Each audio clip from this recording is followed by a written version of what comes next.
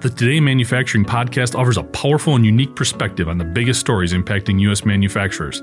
Anna Wells, David Manti, and Jeff Ranke apply their experience as editors of industry-leading brands Manufacturing.net and Industrial Equipment News in providing in-depth analysis of the latest headlines. Their insight, along with a mix of humor and human interest, makes Today in Manufacturing a go-to source. Keep pace with supply chain challenges, electric vehicle developments, labor struggles, robotics, and more by listening, downloading, and subscribing to the Today in Manufacturing podcast.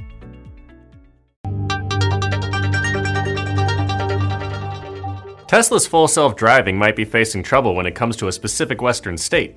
The misleading term is being challenged by California lawmakers who recently passed a bill in the Senate that could ban the software's name.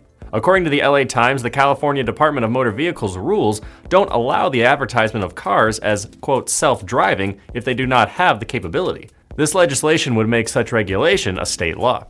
The bill, sponsored by Senate Transportation Committee Chair Lena Gonzalez, will go to Governor Gavin Newsom for a signature. But don't expect the legislation, if signed, to immediately forbid Tesla from using the term full self-driving in California.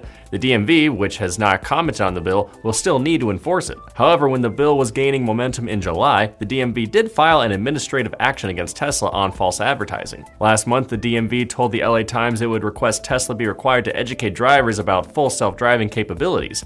The DMV did not comment on whether Tesla would be able to continue using the term. Tesla's website mentions autopilot, enhanced autopilot, and full self-driving capabilities. Full self-driving features a traffic and stop sign control beta and plans to have auto steering on city streets sometime in the future.